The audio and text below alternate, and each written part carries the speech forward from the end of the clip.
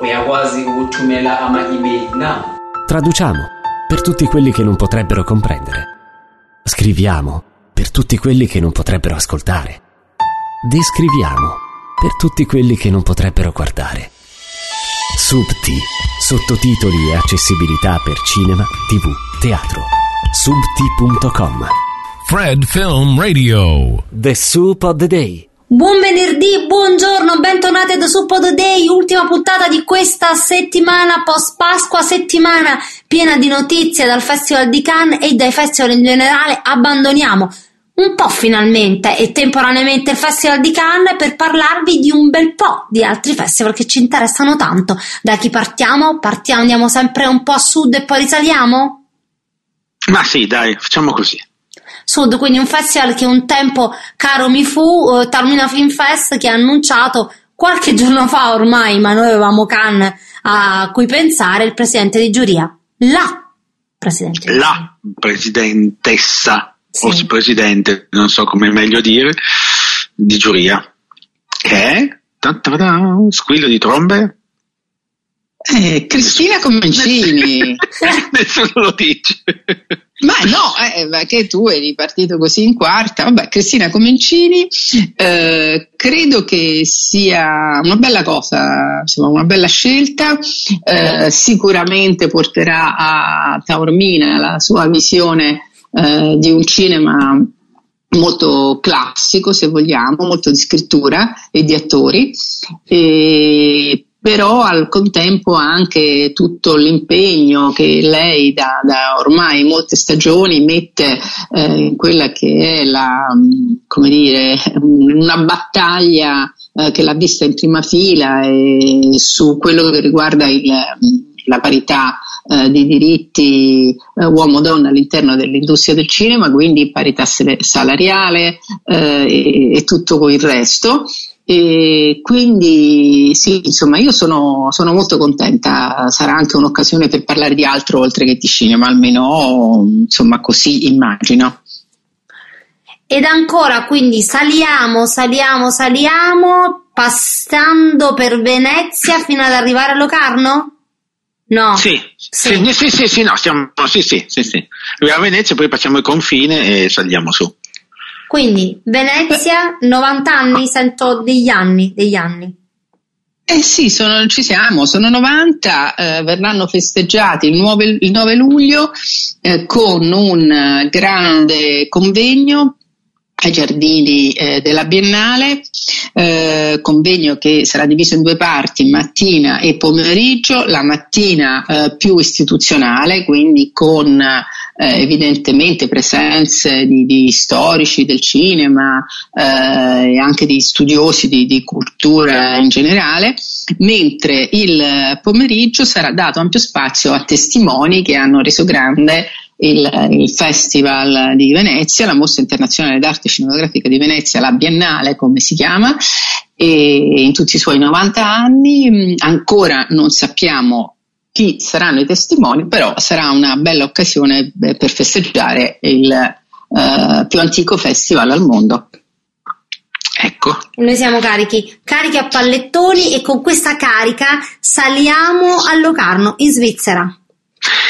E cosa accade a Locarno in Svizzera? Accade che nel 75esimo anniversario del festival, che sarà quest'anno, nella serata del 12 agosto, il Festival di Locarno darà il Pardo d'Onore alla regista Kelly Reichardt, che è una regista che intanto di cui parleremo già su Cannes, perché il suo ultimo film è in concorso a Cannes, ma in questo caso viene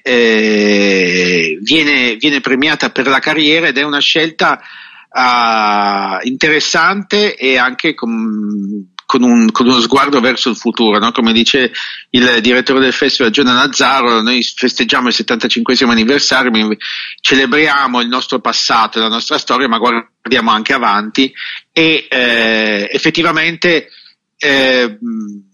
la Kelly Reichardt è una delle voci femminili cinematografiche più innovative e stupefacenti che ci sono state in questi ultimi anni, da First Cow in avanti, a Night Moves, a Mix Cut Off, tutti i film che ha fatto, che hanno girato tutti i festival raccogliendo lodi infinite, e quindi saremo tutti lì, no, spero, qualcuno di noi sarà lì sicuramente per testimoniare dal vivo sulla piazza questo premio, e sarà interessante vedere come lei, che è una donna sufficientemente schiva, gestirà questa iperesposizione mediatica tutte insieme su 2 festival grandi, uno di fila all'altro. Vedremo. Ma in Kelly we trust.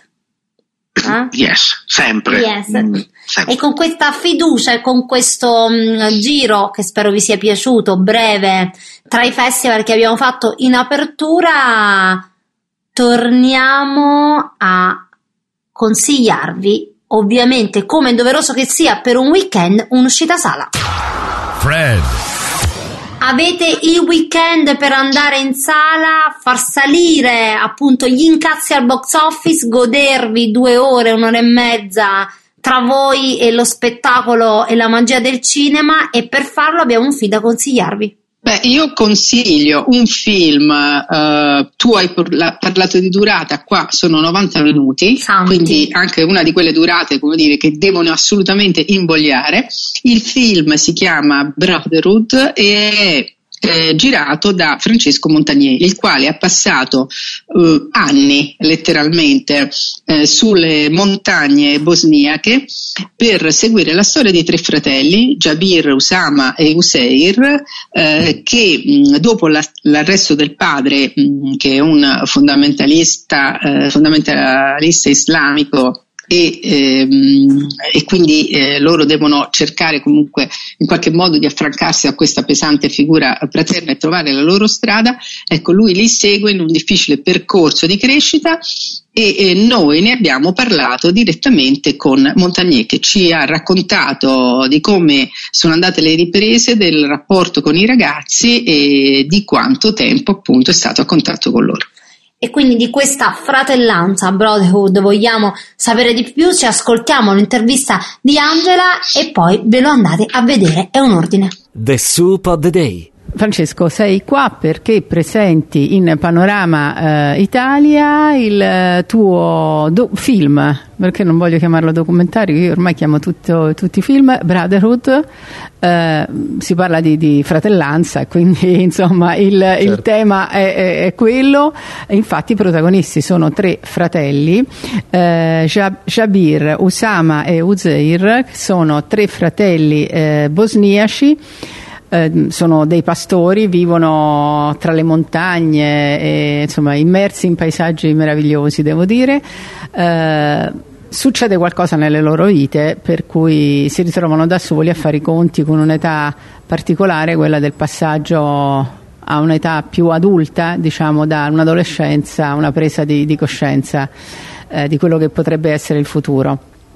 I 3 fratelli, essendo appunto un film che si basa sulla realtà, è la vera storia di questi 3 fratelli. Ecco, come li hai scoperti e perché hai deciso di fare un film proprio su di loro? Quando ho visto un reportage italiano di servizio pubblico nel 2015, ho visto questa famiglia che compariva nel reportage italiano e che seguiva una storia di radicalismo islamico del nord-est.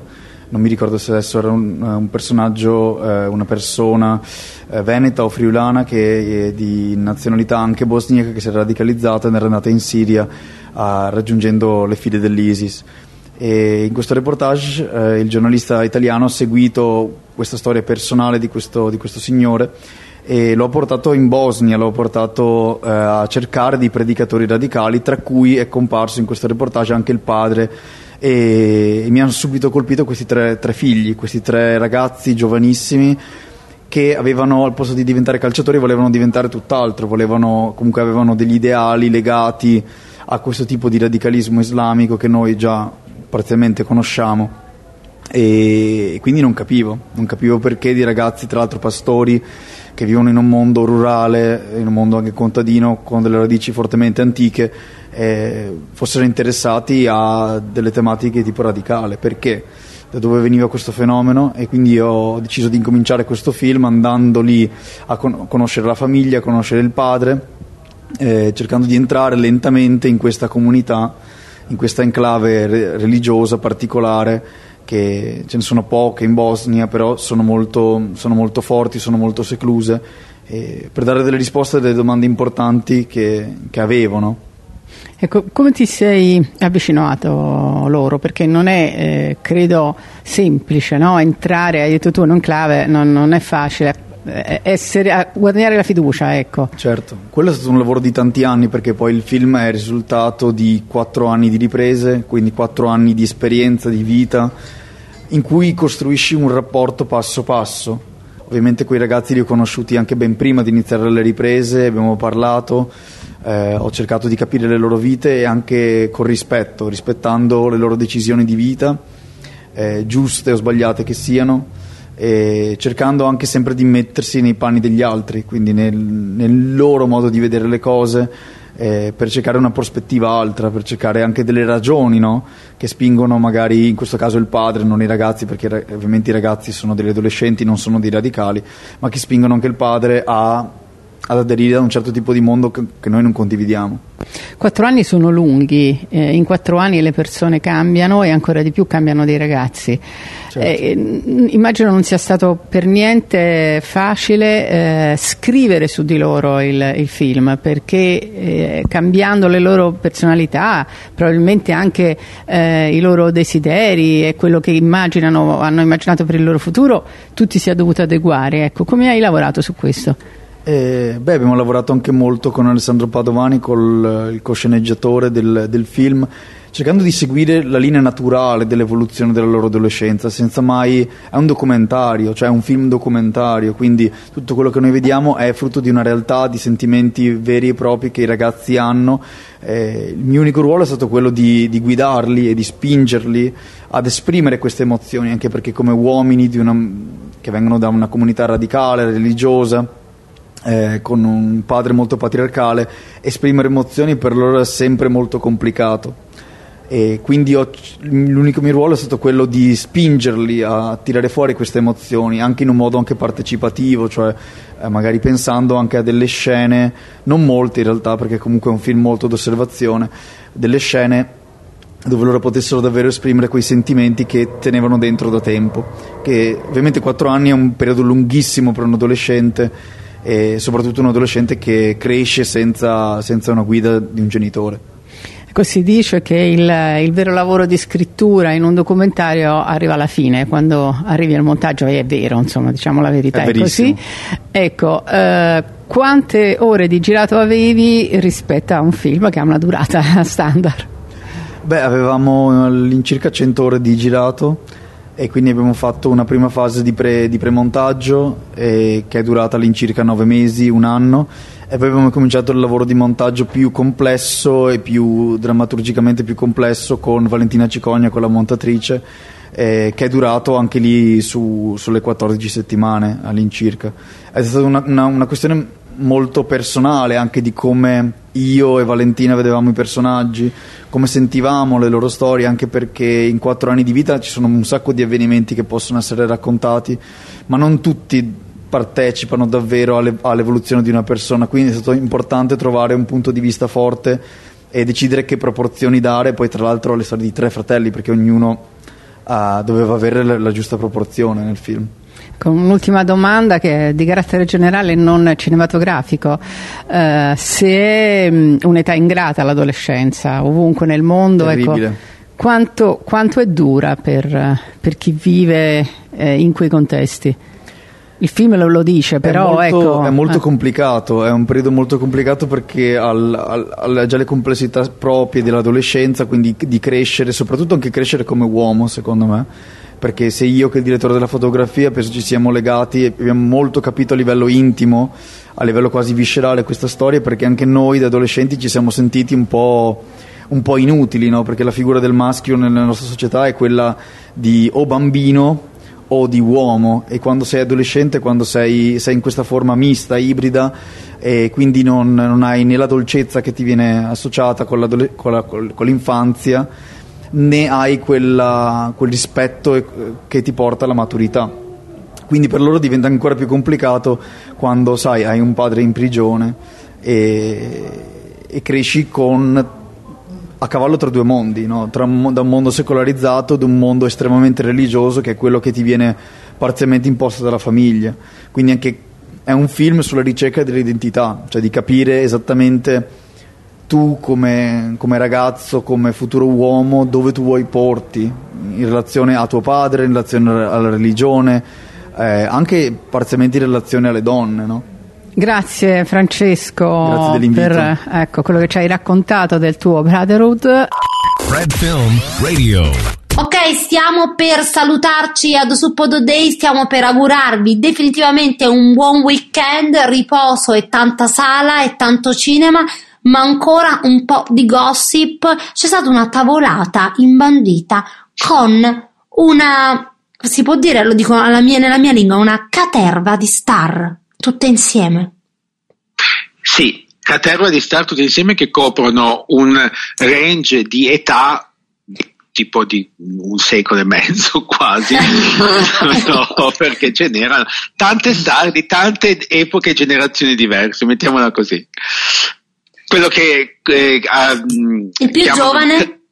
Il couple alert, perché in questa tavolata c'erano tra gli altri Al Pacino e Noor Afallah. Noor Afallah è la giovane una produttrice che negli ultimi anni era stata la compagna di Mick Jagger, quindi è una a cui la differenza di età non fa una piega, mi pare di capire. No, lei ne ha 28, ma ecco, lei ne ha 28 non ne fa una piega. Come me! E niente, la cosa c'è una cena tra Al Pacino, lei, e poi c'era Julian Schnabel, c'era Jason Momoa, però quello che ha creato il vero gossip, perché qua siamo nella sezione Fred Gossip, quindi di quello parliamo, è che alla fine della cena la compagnia si è sciolta, sono usciti e i due sono andati via da soli insieme, che potrebbe non voler non dire niente, ma nel mondo del gossip può voler dire tutto, qualsiasi cosa. Tutto. Quindi lì si sono scatenati i gossipari e le ipotesi, e c'è chi dice che è una frequentazione che è cominciata durante la pandemia, chi dice che sono solamente amici e la differenza di età non dovrebbe essere un problema, appunto lei 28, lui 81 e lui, se posso permettermi, per quanto io abbia una stima infinita, l'abbiamo visto agli Oscar, non è esattamente più scattante, ecco. No, ma lei ha detto il cuore non sta, non a proposito di Al Pacino, sul quale non possiamo mettere la mano, insomma, quanto a relazione, ma a proposito di Mick Jagger ha detto il cuore non sa cosa vede, sa solo cosa sente. E qua mi fermo. Vabbè, poi già noi siamo un po' acidi di nostro, sì. Poi nell'angolo Fred Gossip ci si scatena tutta l'acidità che abbiamo tenuto, però è un po' facile, no, dire così. Ma poi abbiamo parlato di Fremont 3 volte su 5 giorni, capite che finanche per noi è troppo. Sì, adesso ci dobbiamo un po' scatenare su queste cose. Comunque alla scena vogliamo dire che c'era anche, perché per ora ci siamo fissati solamente sulla coppia sotto osservazione. No, c'era Momoa e c'era Schnabel. Ecco, ma appunto subito dopo cena Schnabel è andato dritto a dormire perché come al solito era in pigiama, mentre Momoa è sempre, come dire, sempre Momoa. Sempre lui. È sempre Momoa.